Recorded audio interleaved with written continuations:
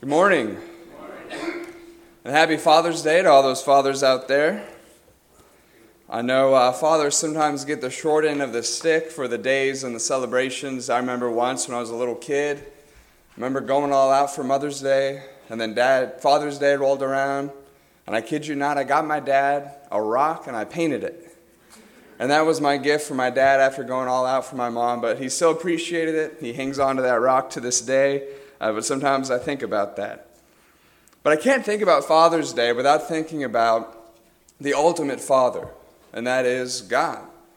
In Ephesians 3:15, Paul says that he bows his knees before God the Father in prayer. And speaking of God the Father, he says, the Father for whom every family on earth is named. And part of what Paul is saying there is there's something about God's fatherly attribute that just puts him in that spot, above overseeing every family. Of course, he's the creator of us all. And when we think about all that it implies to say that God is a heavenly Father, that really is a lot. And it's something that is unique to Christianity. It's something that is unique to what's revealed to us in the Bible. No other religion has this idea of God being this fatherly figure. In fact, Father was Jesus' favorite term for God. Again and again in the Gospels, you see Jesus refer to him as God the Father.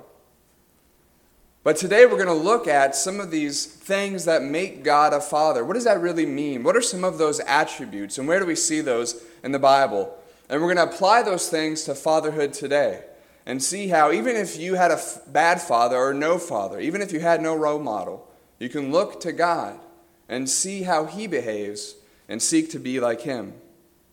In the first place, we see that our Heavenly Father provides for and protects his children.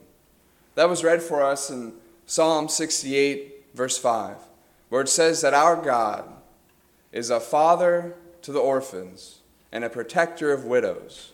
That's our God in his holy habitation, the psalmist says. Earlier, David would say in Psalm 27, verse 10, that even when his mother and his father had forsaken him, the Lord would take him in. You see, that's something we see in the very nature of God, that he seeks to take care of his creation. More specifically, he seeks to take care of us as his children. Turning your Bibles with me to Psalm 145.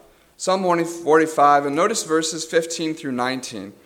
Notice again what the psalmist has to say about the Lord there. Psalm 145, verses 15 through 19. And the psalmist, speaking to God, says the following: the eyes of all look to you, and you give them their food in due season. You open your hand, you satisfy the desire of every living thing. The Lord is righteous in all his ways and kind in all his works. The Lord is near to all who call on him, to all who call on him in truth. He fulfills the desire of those who fear him. He also hears their cry and saves them.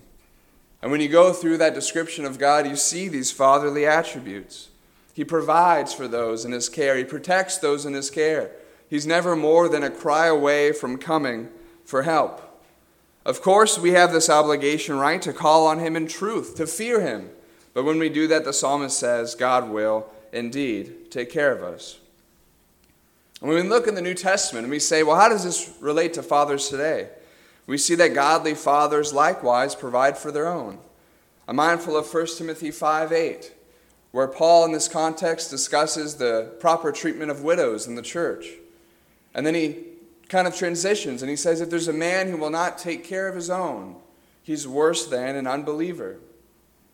And Paul's point is that there are some widows who are going to the church for help without asking their family for help. And Paul's point is the family's the first stop, right? When you really need help, that's where you go first. But if your family can't help you, then of course the church should help. And he gives some qualifications for that.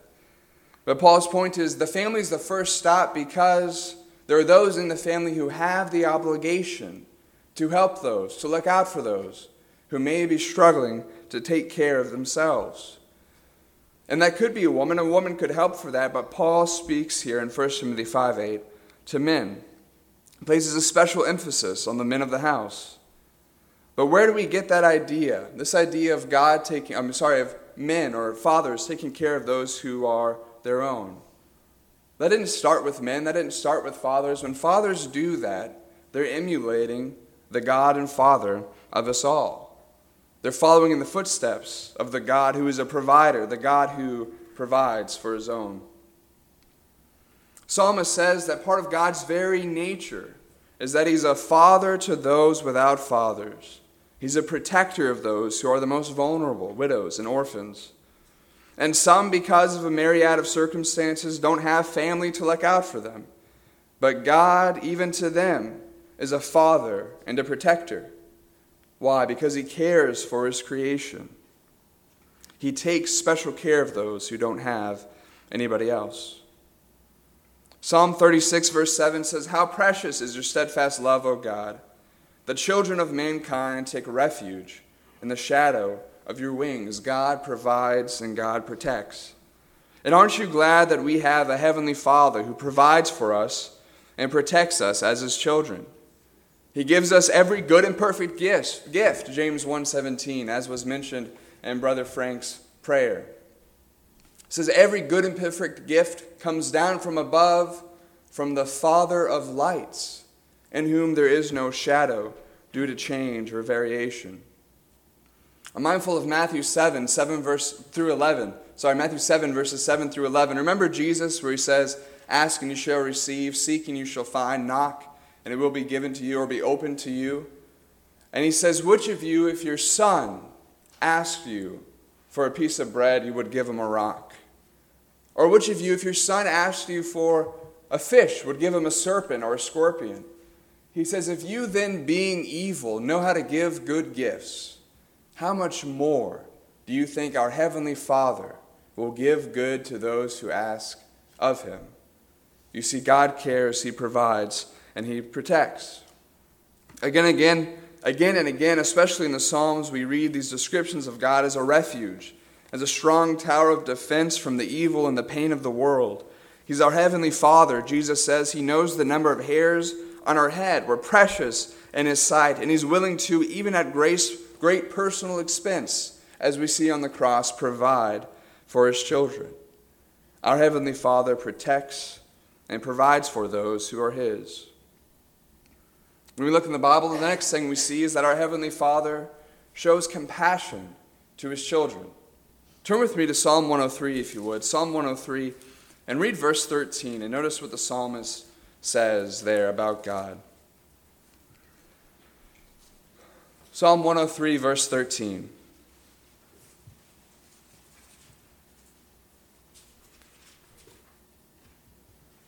"As a father shows compassion to his children, so the Lord shows compassion to those who fear him."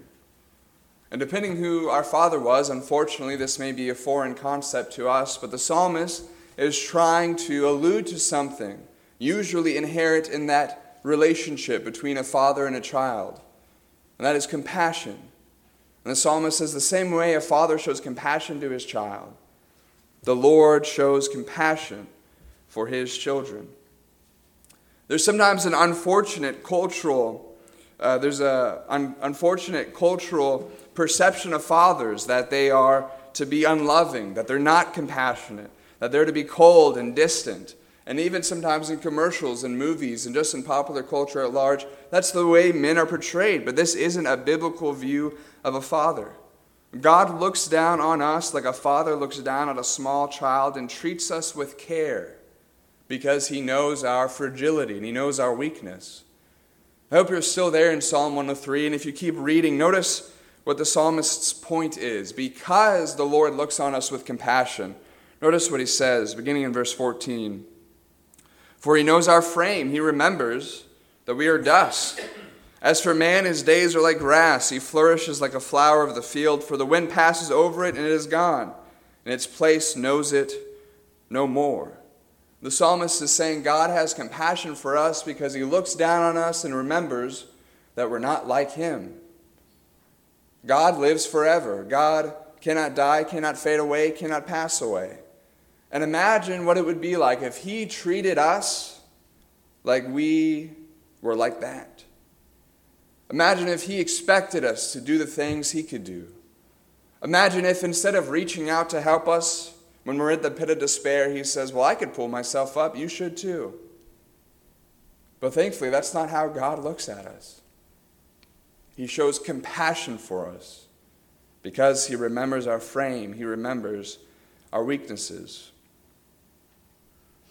And when we go even to the New Testament, we see that godly fathers show compassion for their children.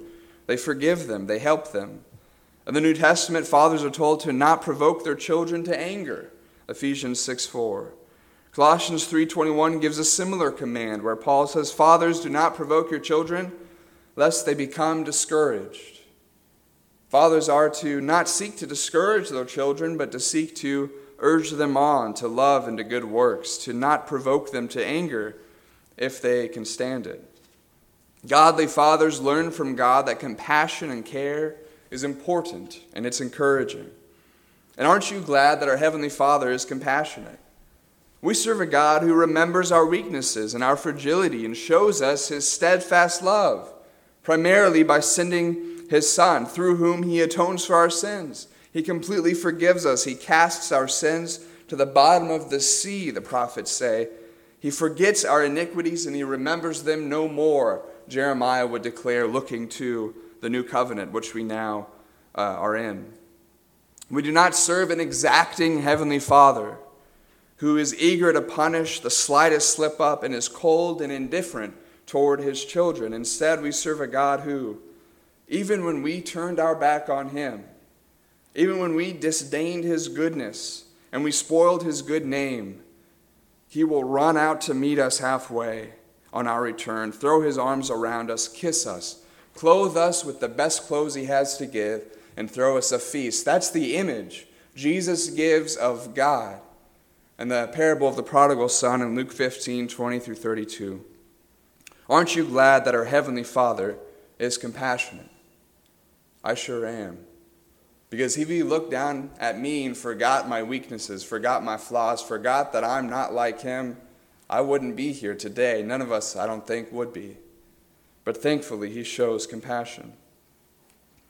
Our Heavenly Father protects and provides. Our Heavenly Father shows compassion. And our Heavenly Father instructs his children. I invite you to turn in your Bibles to Proverbs chapter 2. Proverbs chapter 2, beginning in verse number 1. Proverbs 2, beginning in verse number 1. And if you're familiar with the book of Proverbs, Proverbs chapters 1 through 9 is this advice of Solomon to his son. And then in Proverbs 10, things become a little bit more topical. There isn't as much speech about Solomon, about his son, and it's more generic until you get to some Proverbs written by some other people later in the book. But in Proverbs chapter 2, this is toward the beginning of Solomon's advice to his son. And notice what he has to say by the inspiration of God, verses 1 through 5 of Proverbs 2. My son, if you receive my words and treasure up my commandments within you, making your ear attentive to wisdom and inclining your heart to understanding, yes, if you call out for insight and raise your voice for understanding, if you seek it like silver and search for it as for hidden treasures, then you will understand the fear of the Lord and find the knowledge of God. You see, Solomon is trying to instruct his son, but this instruction in the way of wisdom has an ultimate purpose. Notice verse 5 there. This is the purpose of Solomon instructing his son. Then you will understand the fear of the Lord, and you will find the knowledge of God. That's Solomon's ultimate goal, ultimate hope in giving this advice to his son. It's not just so that his son can be successful in his marriage or in his work or whatever it may be. It's so that his son can understand what it means to fear the Lord, and so that his son, his child, will know what it is to understand the knowledge of God.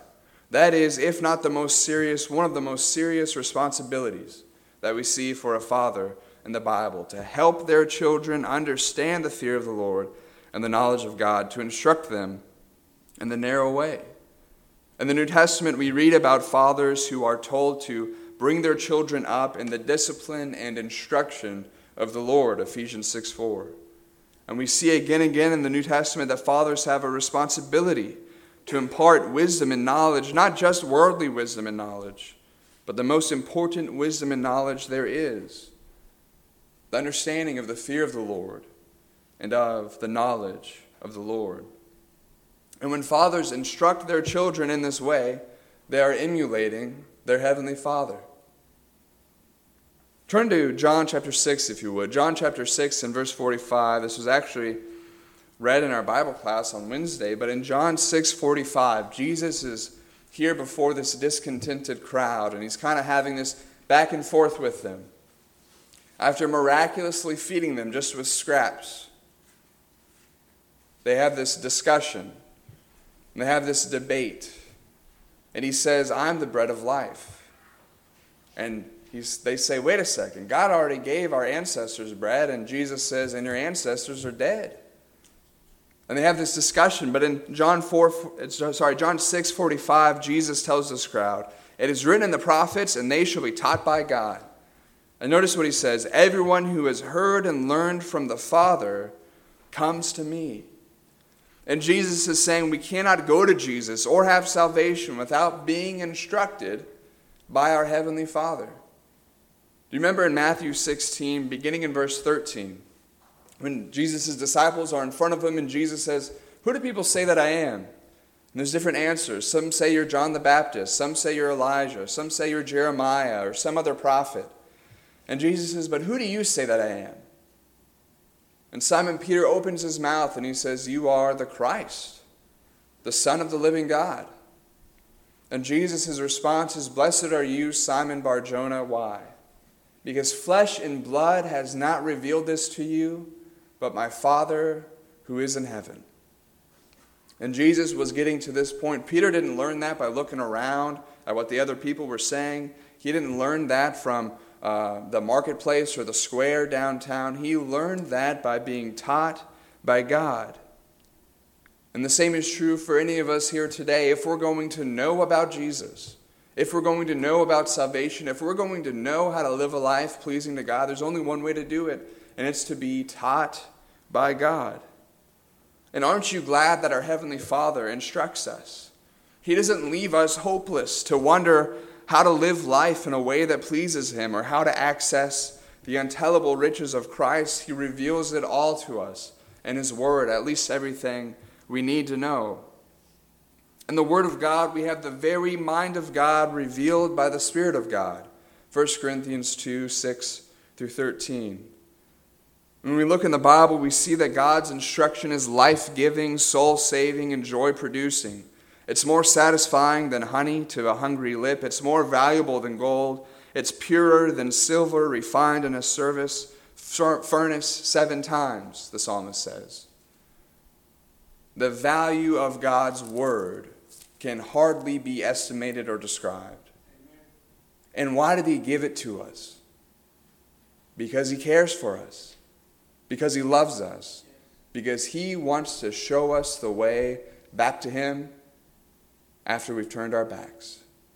God's given us His Word not only for that, but so that we can avoid those pitfalls, so that we can avoid the sin that has wrapped up the world for years and hundreds of years. That's why God has given us His Word, because He cares, because He is our Heavenly Father. And without God's instruction, we wouldn't know Jesus. We wouldn't know how to be saved. We wouldn't know how to live. We wouldn't know why we're here. We wouldn't know where we're going. We would be in the dark, stumbling, falling, and eventually dying, but our Heavenly Father cared enough to instruct us. I don't know about you, but I'm glad that He did. I don't know where I would be without God's instruction. But thankfully, He's reached down and revealed to us His Word. Our Heavenly Father protects and provides. Our Heavenly Father has compassion. Our Heavenly Father instructs. And our Heavenly Father disciplines His children. Turn your Bibles just a few pages over if you're still in Proverbs. Proverbs chapter 3, and look at verses 11 and 12 and see what there Solomon has to say by the inspiration of God. Proverbs 3, 11 and 12. Again, he's still giving advice to his son. And in Proverbs 3, verse 11, he has this little tidbit of advice, and he says, "My son, do not despise the Lord's discipline, or be weary of his reproof, for the Lord reproves him whom he loves, as a father the son in whom he delights." Solomon says the Lord reproves or disciplines those whom he loves, just as a father reproves or disciplines the children he loves. In this text and throughout the Proverbs, we have this concept of there being a connection between discipline and love. We have this idea enumerated upon that when a father loves a child, he wants them to be the best they can be.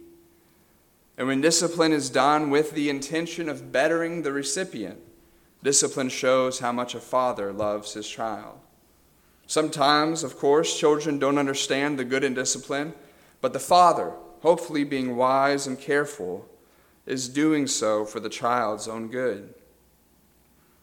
But it's interesting, and I hope you notice in that verse that we're familiar with fathers disciplining their children. We're sometimes less familiar with this idea of the Lord reproving him whom he loves. And this very proverb is cited in the New Testament, trying to encourage Christians on how to view discipline from the Lord. And I hope you turn over to Hebrews chapter 12 and look at verses 3 through 11. And notice where this very proverb shows up in the New Covenant and what the inspired author of Hebrews has to say about it. Hebrews chapter 12, beginning in verse number 3.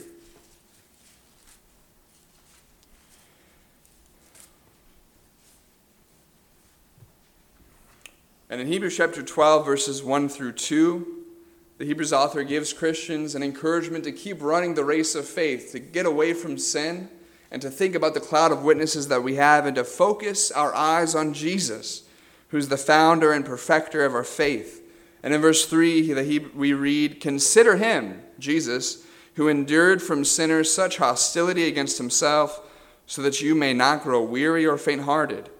In your struggle against sin, you have not yet resisted to the point of shedding your blood. And have you forgotten this exhortation that addresses you as sons? My son, do not regard lightly the discipline of the Lord, nor be weary when reproved by him. For the Lord disciplines the one whom he loves and chastens every son whom he receives." Quoting the proverb we just read. It is for discipline that you have to endure. God is treating you as sons.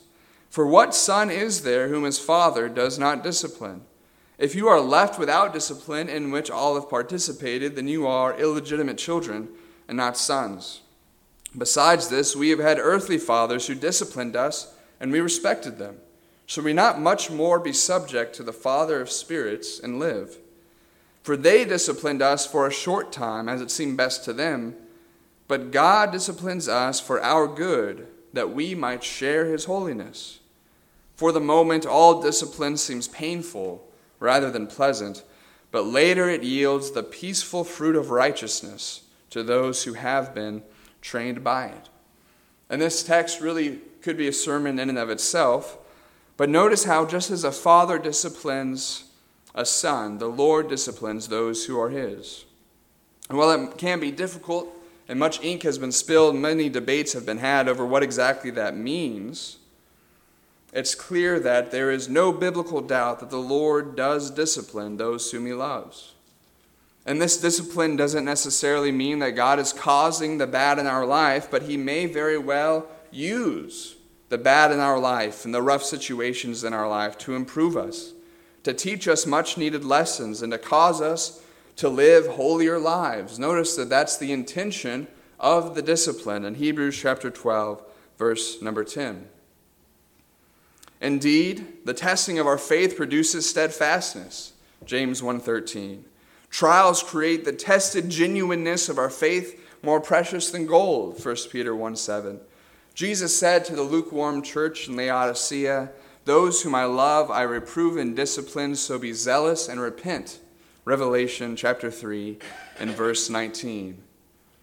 And this may seem odd, this may seem out of place, but when we understand that the Lord, who cannot make a mistake, who knows best, who sees things and knows things we could never even grasp, is with our best in his heart and in his mind, trying to reprove us so that we can be who he would have us to be. And it's hard to say, but I think we can be glad, even that our Heavenly Father disciplines us. We can be glad that our God isn't content in us not improving, remaining unholy, or not reaching our spiritual potential. He truly wants what is best for us in the truest sense of the word and is even willing to reprove and discipline us to help us along. It isn't always pleasant, Hebrews author says. It isn't always fun. But when we know beyond a shadow of a doubt that our Heavenly Father cares for us and wants us to be more like Him, we can see where discipline sometimes is required. So our Heavenly Father, He protects and He provides. He protects and He provides. He also is compassionate on His children. He instructs His children. And of course, as we see here, He disciplines His children. And today of all days, being Father's Day, I'm thankful for fathers. Those who care, those who nurture, those who instruct, those who discipline. We have many godly fathers in this congregation sitting right here before me. Most of all, though, I'm thankful for our Heavenly Father, who shows fathers how to be good fathers and is there for us every second of every day. And when we see how our Heavenly Father is, I hope you're thankful, not just for Him being how He is, but thankful that we can be His child. And maybe there are some here who, though they're God's child in the sense that they are a human being created in God's image, they're not God's child in a specific spiritual sense. You know, when Jesus was debating some of His Jewish brethren in John chapter 8, they were debating about a couple of different things, but they're saying there's no way Jesus could be the Messiah. And He says to them, "You are just like your father, the devil." Because he's been lying since the beginning. In fact, when he lies, he's speaking from his own very nature. But notice that Jesus says that their father was the devil. That doesn't mean that they were physically created by the devil. It doesn't mean that on day 1, God created some people, day 6, God created some people, then day 7, Satan created some others.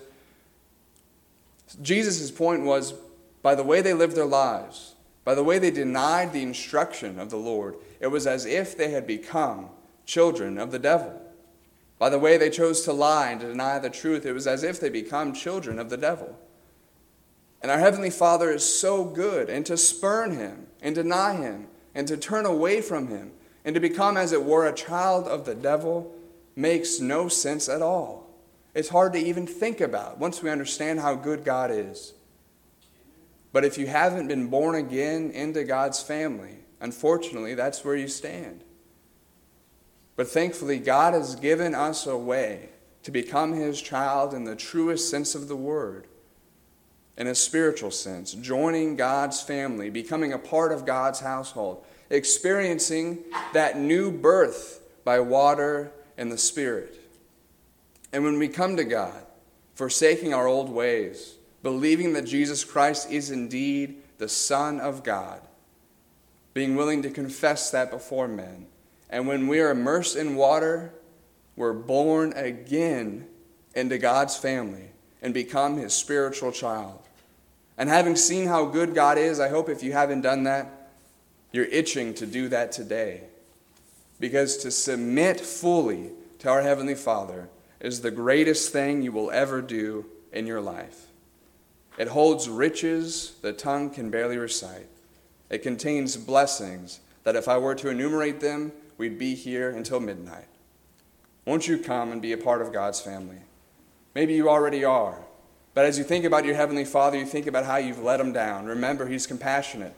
He will forgive you if you will turn to Him. If you need to, right now is the moment to do that while we stand and while we sing.